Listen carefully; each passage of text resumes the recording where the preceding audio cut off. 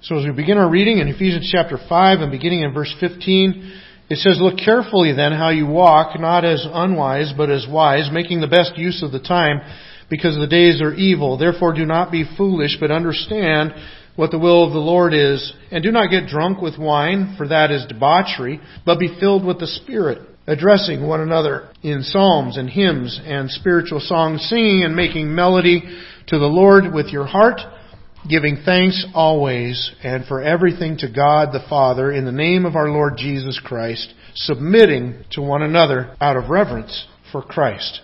You know, one of the kind of catchphrases for parenting, or at least for parenting teenagers these days, is a phrase I've heard often, is make good decisions. There's times even in movies and television shows where a teenager is going out the door, and that's the last thing the parent will tell them on the way out is make good decisions. And I think that's a good thing to remind them of on their way out the door. It's a good thing to remind us of in any part of life. In fact, not only is it our desire for our kids to make good decisions, in fact, we put a lot of effort into that as parents. When we're raising our kids, we look back on our time as young people and some of the things that we brought upon ourselves through our poor decisions, and we want our kids to learn from our mistakes. It's a lot easier if you learn from somebody else's mistakes.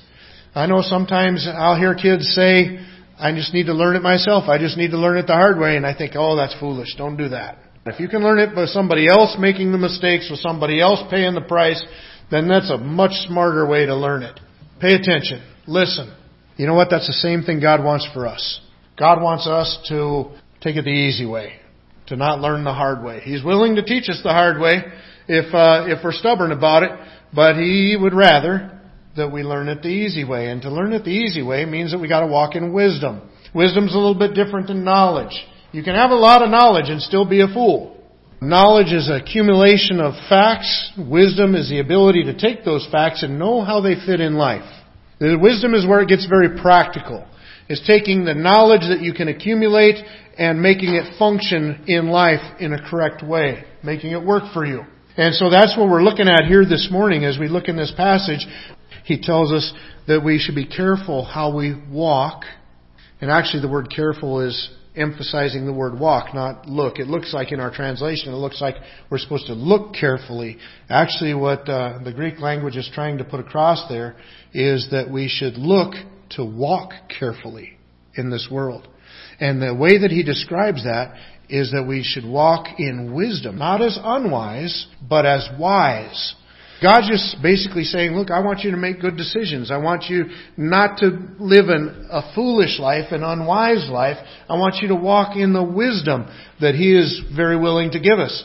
In fact, earlier in the book of Ephesians in chapter 1 and verse 17, he said that he was praying that the God of our Lord Jesus Christ, the Father of glory, may give you the spirit of wisdom and of revelation in the knowledge of Him.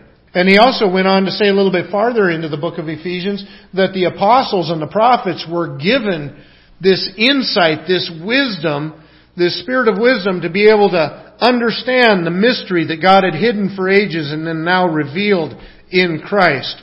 And he was saying, look, the apostles and prophets were revealing that wisdom to us, and his prayer for us is that we would have the wisdom, that God would give us the wisdom to be able to understand it. And now he's telling us in chapter 5 that I want you to walk in that wisdom. Learn from that wisdom. Let it impact your life. Make those good decisions. And that's what we're going to consider this morning is the command to walk in wisdom. Well, this wisdom is going to involve several things. In fact, there's about 5 of them as we look through this passage. The first thing that we find is it involves a proper response.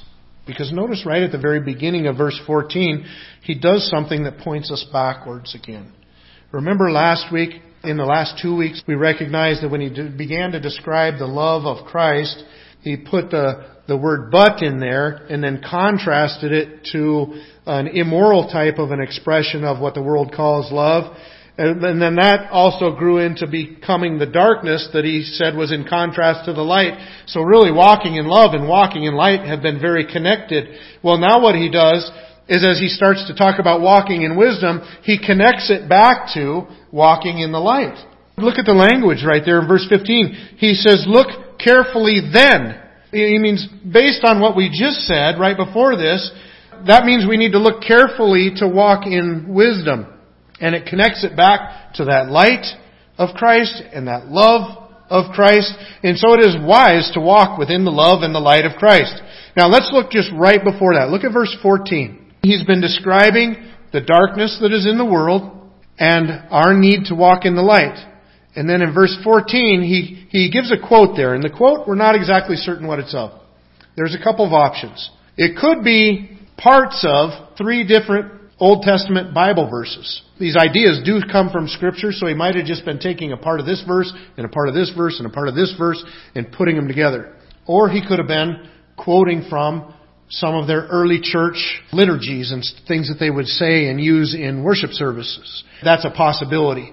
And so at any rate, he either quotes back from parts of different Bible verses or from something that was a common expression within Christianity at the time. And that's what he says in verse 14. He says, "Awake, O sleeper, and arise from the dead, and Christ will shine on you."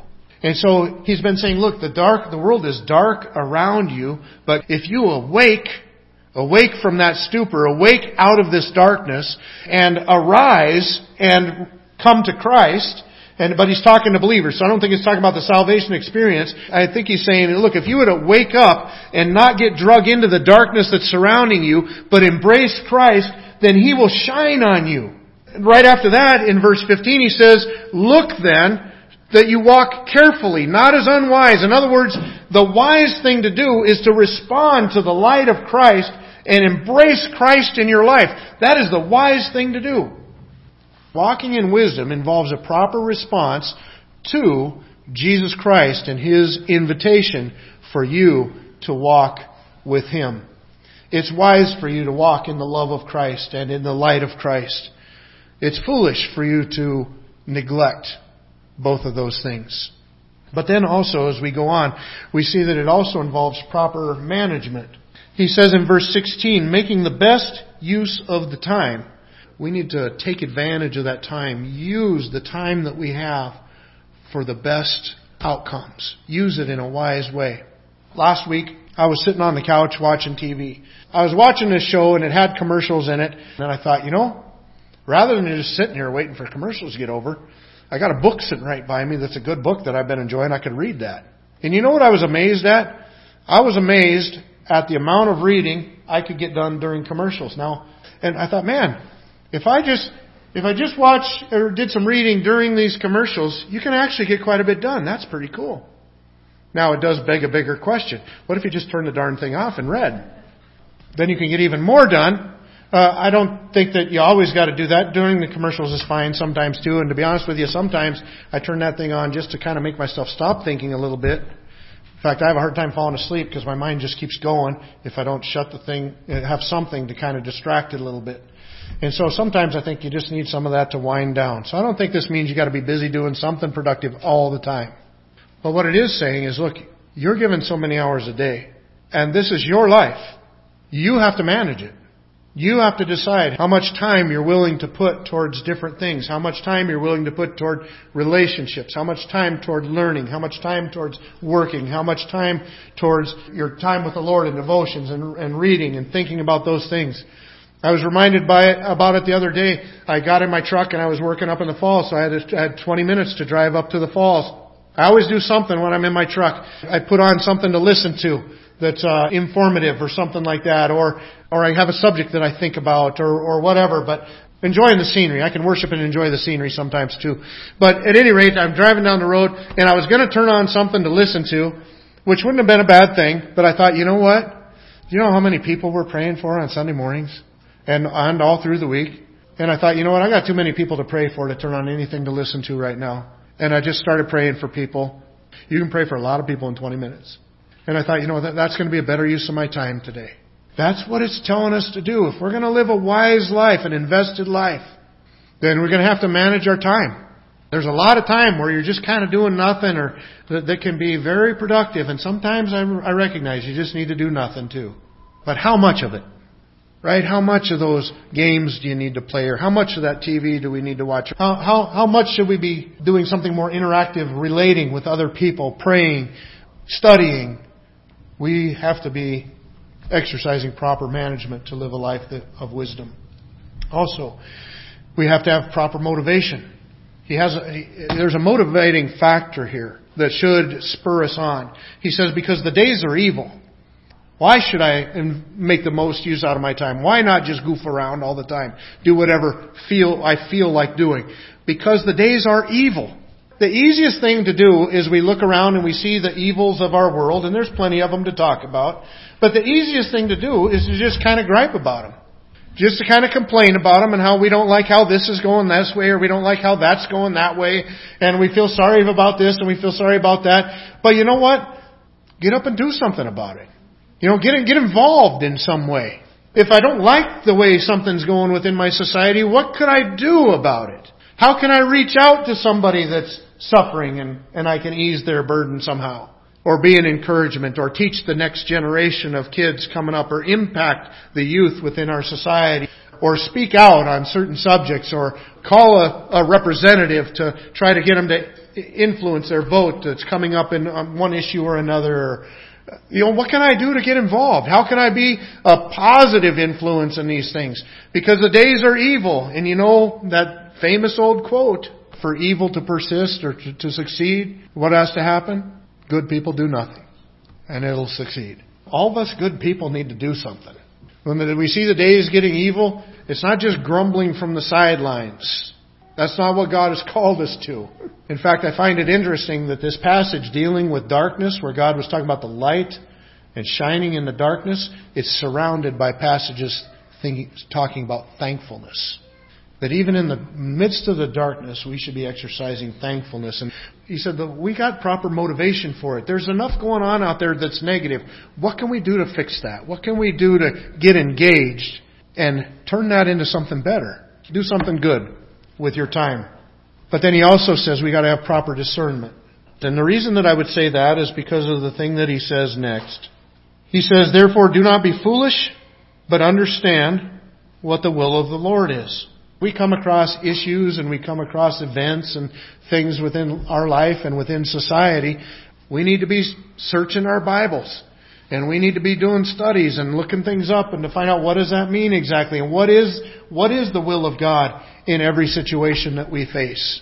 There's an opportunity for me to participate in these different things. What does God's Word have to say about those things? What is the will of God as I get involved in different areas or different activities? Last week we looked up some passages that spelt out explicitly exactly what God's will is in the areas of sexuality and that kind of thing. Well, there's a whole lot of other subjects out there. There's a whole lot of other areas of life, and we need to be digging in and finding out what is the will of God in each of those things. Don't be foolish, he said, but discern what God's will is. And then also he says that in order to live this wise life, we have to have a proper influence. It says, and do not get drunk with wine, for that is debauchery, but be filled with the Spirit. So again, he makes a contrast, which he's been doing through a lot of the book of Ephesians. Remember back in Ephesians chapter 4, he said the old man on one side and the new man on the other side. And he kept contrasting those two things. Stealing with working and generosity toward other people. Lying, telling the truth. Well, then he contrasts love and lust. And then he contrasts light and darkness. And now he's drawn another contrast for us, foolishness and wisdom. And then to do that, he takes a very practical analogy and he contrasts drunkenness and life in the Spirit. What exactly is the point that he's making? For him to say, do not get drunk, wherein is debauchery. Debauchery is like kind of reckless living, kind of the party life, if you think about that kind of thing. He says, don't get involved in that. That's foolish. Rather, the wise thing to do is live in the Spirit. Be filled with the Spirit. Well, what in the world does drunkenness and life in the Spirit have in common that you would make it natural to use them to contrast one another? Well, I think it has to do with this area of influence. What is going to influence you? You see, when we talk about being drunk, we often call that under the influence. They're under the influence of alcohol. They're under the influence of drugs. They're under the influence. Because if you fill yourself up with alcohol or some other kind of a drug, It influences you. You will say things that you would not otherwise have said. You will do things that you otherwise would not have done. You will make mistakes that you wouldn't have made. You will end up in fights that you would have never been in. It gets ugly. You know, I had some experience with that many years ago and did a bit of drinking in my time. And it didn't lead to anything good. And all those things I just mentioned, I ended up in fights that I would never have been in. I said stupid things I never would have done. I ended up with wounds I never would have had. And I damaged relationships that never would have been damaged. When you're under the influence of those things, your inhibitions go away. And you do stupid things. I remember I was having a conversation one time with a customer, and the subject of alcohol came up. I said, I don't really have anything to do with alcohol. I'm not saying that the Bible forbids you to ever have a beer or anything like that, but what it forbids is drunkenness. I just really don't have any part in my life for it. I don't think it tastes good. The only other motive for drinking it would be what it would do to you, and that's wrong. So I just don't have any use for it whatsoever. And I just mentioned to that person, I said, nothing good ever comes from it. And you know what his response was? He says, I don't know about that. I've seen a lot of funny things of people under the influence of alcohol. And I thought, okay, that's true. He's got a point. But then I also thought, you know what? His point kind of makes my point. Because then if that's what we get out of alcohol is funniness at somebody else's expense, then what that means is if I overconsume in it, if I get drunk, then really the one positive thing that come out of it is that I can be a fool for your party. Is that you can end up laughing at the stupid things that I can do. I can be your court gesture. And that's really the best that can come out of that experience. And a whole lot of bad. And that's what he's telling us. Don't give yourself in to that influence. Now, he's in a society that it was not foreign to their society. You know what? It's not foreign to ours either. But you know what? That's not where we want to live. He says, rather, be filled with the Spirit. The Spirit will influence you, but you know what it'll influence you toward? It'll influence you toward better relationships. It will influence you toward a better life as you avoid sinful temptations. It will influence you and empower you to overcome those temptations in your life. It will influence you toward a more productive life. You manage your time better and you're involved in better things and you're making a difference in the world and your life is valuable to other people. That's what the Spirit will influence you to. The Holy Spirit will influence you toward laying aside bitterness and the things that we talked about before and exercising gentleness and kindness toward other people. It'll influence you to walking in the love and the light of Christ. That's what He'll influence you toward. You won't be the butt of somebody else's joke or their good time. You will live a life that is honorable and well-pleasing as you follow the will of God. In Proverbs chapter 20 and verse 1 it says, wine is a mocker, strong drink, a brawler, and whoever is led astray by it is not wise. You know, I've felt a lot of different emotions and experiences and things like that in the days where I indulged, and wisdom is not one thing I ever felt while participating in that. I love Proverbs 31. We usually think of Proverbs 31 for the virtuous woman and everything, right? Well, earlier within Proverbs 31, it deals with a king. His mother's instruction toward him and this oracle that she pronounced over him as king. And this is what it says in Proverbs 31, verses 4 through 9. It says, it is not for kings, O Lemuel. It is not for kings to drink wine, or for rulers to take strong drink, lest they drink and forget what has been decreed and pervert the rights of all the afflicted. Give strong drink to the one who is perishing, and wine to those in bitter distress. Let them drink and forget their poverty and remember their misery no more. Open your mouth for the mute, for the rights of all who are destitute. Open your mouth, judge righteously, defend the rights of the poor and the needy. And so this mom is writing to her son that's a king, or this oracle for the king, and she's saying, look, you're the king. If you give yourself over to drunkenness, justice will not prevail. People will be impacted by your decisions. The needy will continue to be needy, and that'll be devastating within the country, and she's absolutely right. But you know what? If I could put this in just a kind of a summary, what I glean from this for myself is if you look down and look at all the descriptions within that passage, it basically says this. If you got something to live for, then alcohol really doesn't have a part in your life. Your life is too valuable to throw it away on the likes of drunkenness. Your life is too honorable to be disgraced in that kind of experience. You are too valuable. You mean more than that to God. So stay away from it. But instead, be filled with the Holy Spirit. The Ephesians has already talked much about the Spirit. In chapter 1 and verse 13, he tells us, in Him you also, when you heard the word of truth, the gospel of your salvation, and believed in Him, you were sealed with the promised Holy Spirit. So when we put our faith in Christ, the Holy Spirit comes into us and dwells us and seals us, protects us. Then in chapter 2 and verse 18 it says, for through Him we both have access in one Spirit to the Father. And so our access to God is through Christ, but the Spirit enables us as we come to the Father in that way. A couple verses later it says, in Him you also are being built together. It says, into a dwelling place for God. And how does that happen? By the Spirit. God's Spirit comes and indwells us. And He wasn't talking about us just individually at that time, which is also true. He was talking about us collectively as a church. He says that all of us together, God comes and indwells us as His church, and He does it by His Spirit working among us. In Ephesians 3:16 says that according to the riches of His glory, He may grant you to be strengthened with power through His Spirit in your inner being. And then in chapter 4 and verse 3, he talks about that we should be eager to maintain the unity as a church because of the unity of the Spirit in the bond of peace.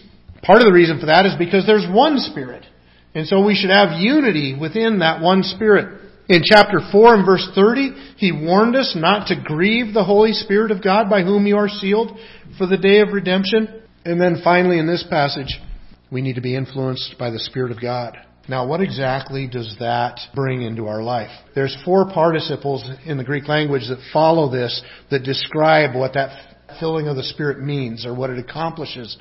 The first 2 kind of point to the same thing, so we're going to break it down to 3 things that it accomplishes in our life. The first 2 of them, it says, addressing one another in psalms and hymns and spiritual songs, singing, making melody to the Lord with your heart.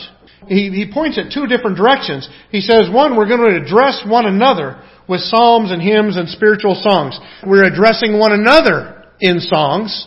And it says, as we sing and make melody in our hearts to the Lord. And so what we see is corporate worship. I know that we have lots of times where we worship as individuals, where you see something amazing or you're thinking about something about God and it just turns into worship. You just reflect that back to God and you're worshiping God. But you know what? He says when you're filled with the Holy Spirit, one of the things you're going to experience is corporate worship. Worship is not just a me and God experience. Worship is also a us and God experience. That's exactly what we experienced this morning. As we came this morning, we started singing some songs about the cross. As we're doing that, we're singing with one another. We're addressing one another as we sing the same songs together. And we're singing it to the Lord. And so our worship is multifaceted. It is us together as we direct it to God and experience it among each other.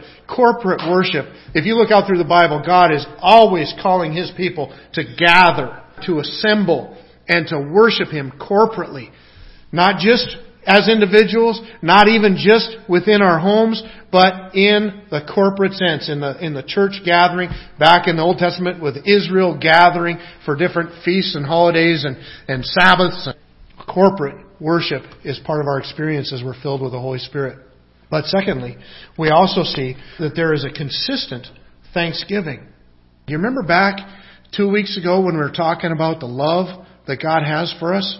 And then how He showed the contrast to that? And we talked about how covetousness was part of the contrast to loving God. Because covetousness is when you find satisfaction outside of God. When you're saying, God, your way is not satisfying to me in order for me to be fulfilled or in order for me to get what I want, I'm going this other direction that is outside of your bounds because you're not satisfying to me, but that will make me happy. And remember what the opposite of it was? The opposite was thanksgiving. Finding your satisfaction in God, being thankful for what God has for you right at this moment. That's where we find contentedness. That's where we find satisfaction. And that's where God is worshipped. When we're saying, God, I'm completely satisfied in who you are and in what you have for me. In this passage it says, giving thanks and for everything to God the Father in the name of our Lord Jesus Christ. Find your satisfaction in anything else, you just make that thing your God. And then it's covetousness and it's idolatry. To find our satisfaction in God and what He has for you at the moment, that is thanksgiving. And that is beautiful. Well, the Spirit leads us in those things. He leads us in corporate worship. He leads us in this thankfulness to God, this consistent thanksgiving. And then the Spirit also leads us in Christ-honoring submission. Because the very last part of that, and he's really going to begin to embellish on this next week as we look in the next verses, tell us how do we submit to one another as husband and wife? How do we submit to one another as a parent and child and family relationships? And so he's going to elaborate on that. But for this week, let's just focus on this, verse 21, submitting to one another out of reverence for Christ. So it's a Christ-honoring submission. It means that in our relationships that I don't hold what I want the most dear to me. I think about what you want. It means that I'm willing to put away my self-centeredness and what I want out of this experience and think about what you want out of this experience. Philippians gives a great example of it. He starts off telling them that they ought to be like-minded and don't consider only your own interests, but also the interests of others. And then he goes right into the interest of Christ, who was living in the splendors of heaven and let go of all of it to come down here to suffer and to die for us. Why? Because he thought about our needs as more important than his current experience in heaven. And he was willing to let go of all of that and come down here and live a life in our shoes and suffer and die for us. Well, as we're filled with the Holy Spirit, we will have that same kind of Christ honoring. Because Christ was willing to suffer for me, I am willing to suffer for you. That's what it means. Because Christ put me first, I can put you first.